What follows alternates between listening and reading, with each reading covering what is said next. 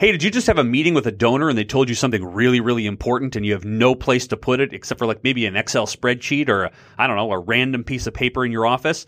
Go to DonorDoc.com. Get a CRM system that works. Get a donor database system that works. Get something that gives you beautiful reports and beautiful dashboards that even your crankiest board member will love. Go to DonorDoc.com. Use the code word DoGoodBetter at checkout and get a month free. DonorDoc.com.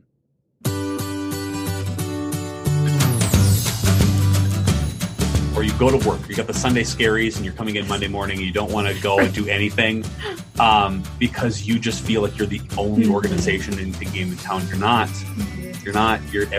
You are on pace, on par with even some of the big, robust organizations. You just look at them and go, boy, they got their crap together, don't they? They don't. None of them do. Your organization is awesome, but sometimes you want to be even awesomer. It's time to get your fundraising on with your host, fundraising expert and author, Patrick Kirby. Hey, everybody. Welcome to the official Do Good Better podcast. I'm your host, Patrick Kirby. With me is... Abby Kirchner. Because we're co-hosting, because this is our second podcast in the week is going to be us kind of bantering about some nonprofit issues, some things we're like sort of seeing for trends and other things. And sort of we'll kind of break up the season 2 of the official Do Good Better podcast with this. We'll have an awesome guest on Tuesday. We'll have some Insight Baseball on Thursdays. We're going to keep it like that. It's going to be really great. Anyway, I think it's going to be awesome. So one of the things we wanted to talk about today was sort of an outsider's perspective on what's going on in the nonprofit world. I talk to them all the time as far as clients go on what's going on, what are their concerns, what are their fears, etc. From somebody who is relatively new in the nonprofit realm, like working behind the scenes and seeing all the things that you don't see on a regular basis, all the hell that breaks loose on a regular basis. What are you seeing and what are you hearing and what are you kind of feeling it out from a nonprofit's perspective, even though you're not on the inside at some of these organizations? Yeah, I mean, I've only been in, which is crazy, I've only been in this position for 6 months or 6 weeks. Months? It feels like 6 months. It feels like 6 years. I don't know if that's a good thing. I'm going to just let it hang out there. I don't know. I've only been in this position for 6 weeks. Yes. But even just the meetings that I have been in or... Yeah. What? Well, you're just hitting the table on the podcast. I feel like that's going to ruin the experience of people's ears as they're trying to find the nuance of what you're feeling at 6 weeks. What I'm feeling at 6 weeks. The nonprofits that I've talked to and the meetings that I've been on, I've really noticed that a lot of people think that they're the only ones that are struggling.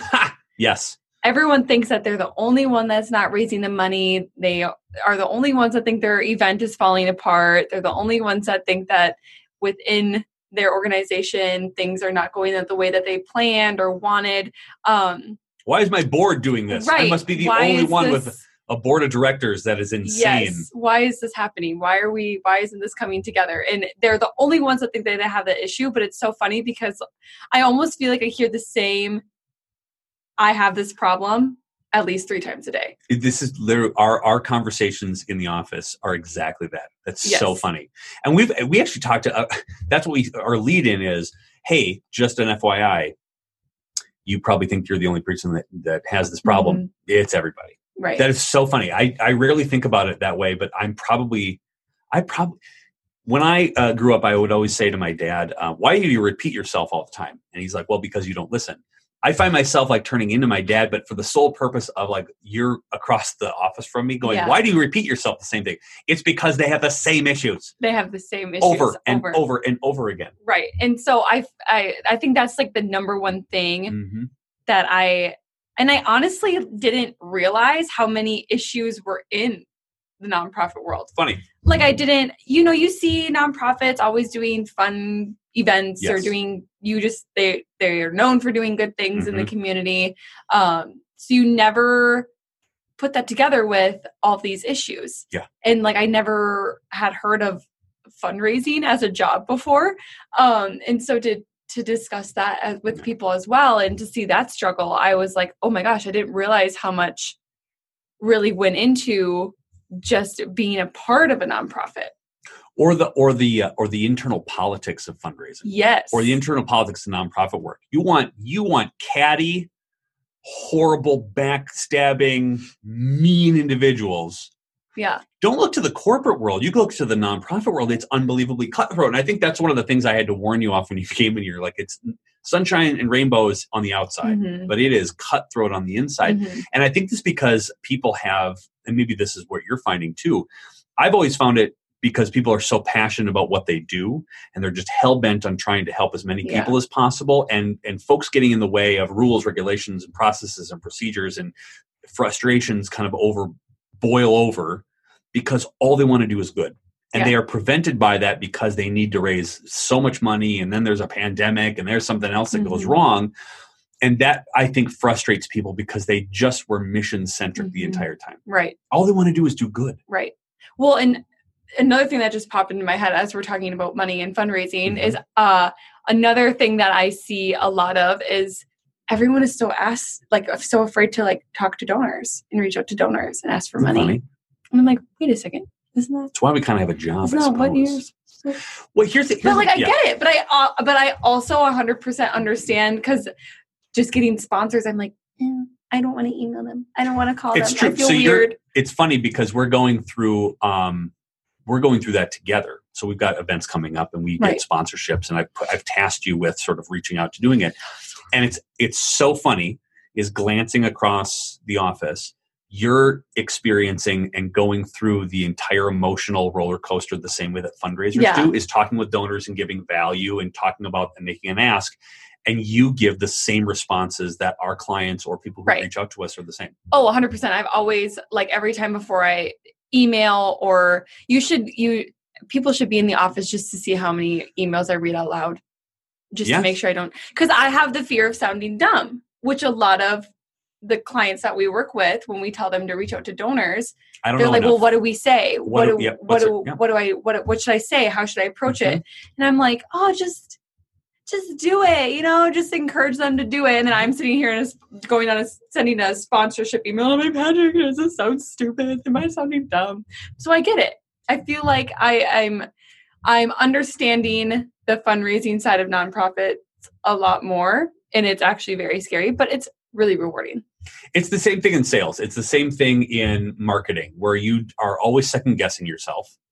And the thing about it is, I think I heard this somewhere, I forget, maybe it was at some conference or whatever that we were watching this week, where somebody says that if you're self-doubting, if you have self-doubt, or you have this imposter syndrome, it just means you're in a really successful place, and you just don't, you're like, it can't be, I don't know all the answers. And I think a lot of nonprofits are in there because you know what you do. As a nonprofit, you know you do awesome work. You're great in the community. You're making a massive impact. Right.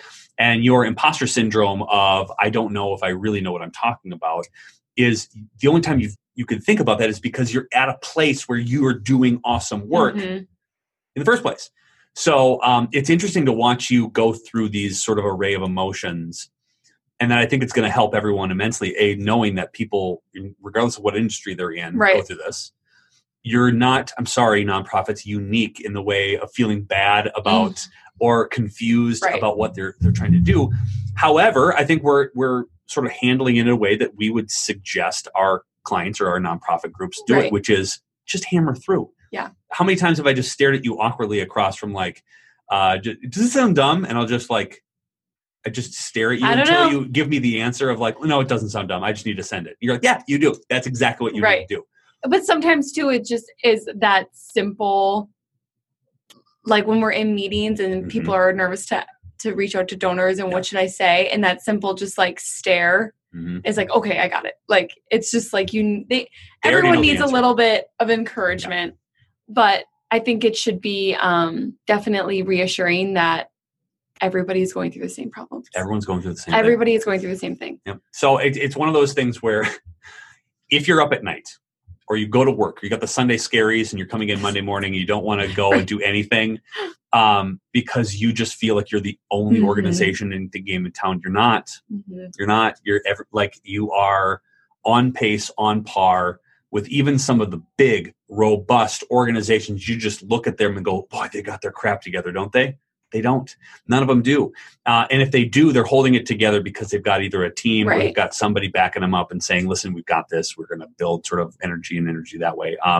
But yeah, you're not alone. That's it's good insight from a newbie in this world. A newbie. So, I'm such a baby still. But honestly, when I said 6 months, I was like, that sounds about right. And then I was like, nope, it's 6 weeks. So true. You got 6 months worth of experience in 6 weeks because I think we just threw you to the fire anyway. It's going to be great.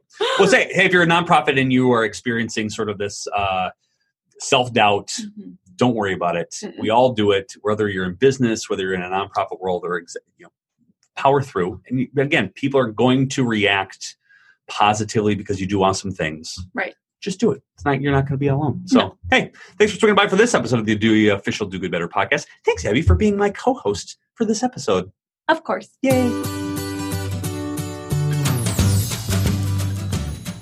Documenting donor information is the most important thing you can do as a fundraiser, as a nonprofit organization. And hey, if you don't know where to start and try to figure out where and what system to get, go to DonorDoc.com. DonorDoc is the CRM system, the donor database system. It has wonderful reporting. It has easy-to-use dashboards. Frankly, it's the greatest thing that you will have at your disposal as a fundraising organization. Go to DonorDoc.com. There are countless videos, books, articles, and folks out there with suggestions on how to raise more money. Of course, that's a major problem. Too much information. Do Good University has an online library of lectures, courses, and trainings that concentrate on one thing: making fundraising simple. Come join other like-minded do-gooders who are looking to unclutter their fundraising life. Enroll at Do Good University today at dogoodbetterconsulting.com.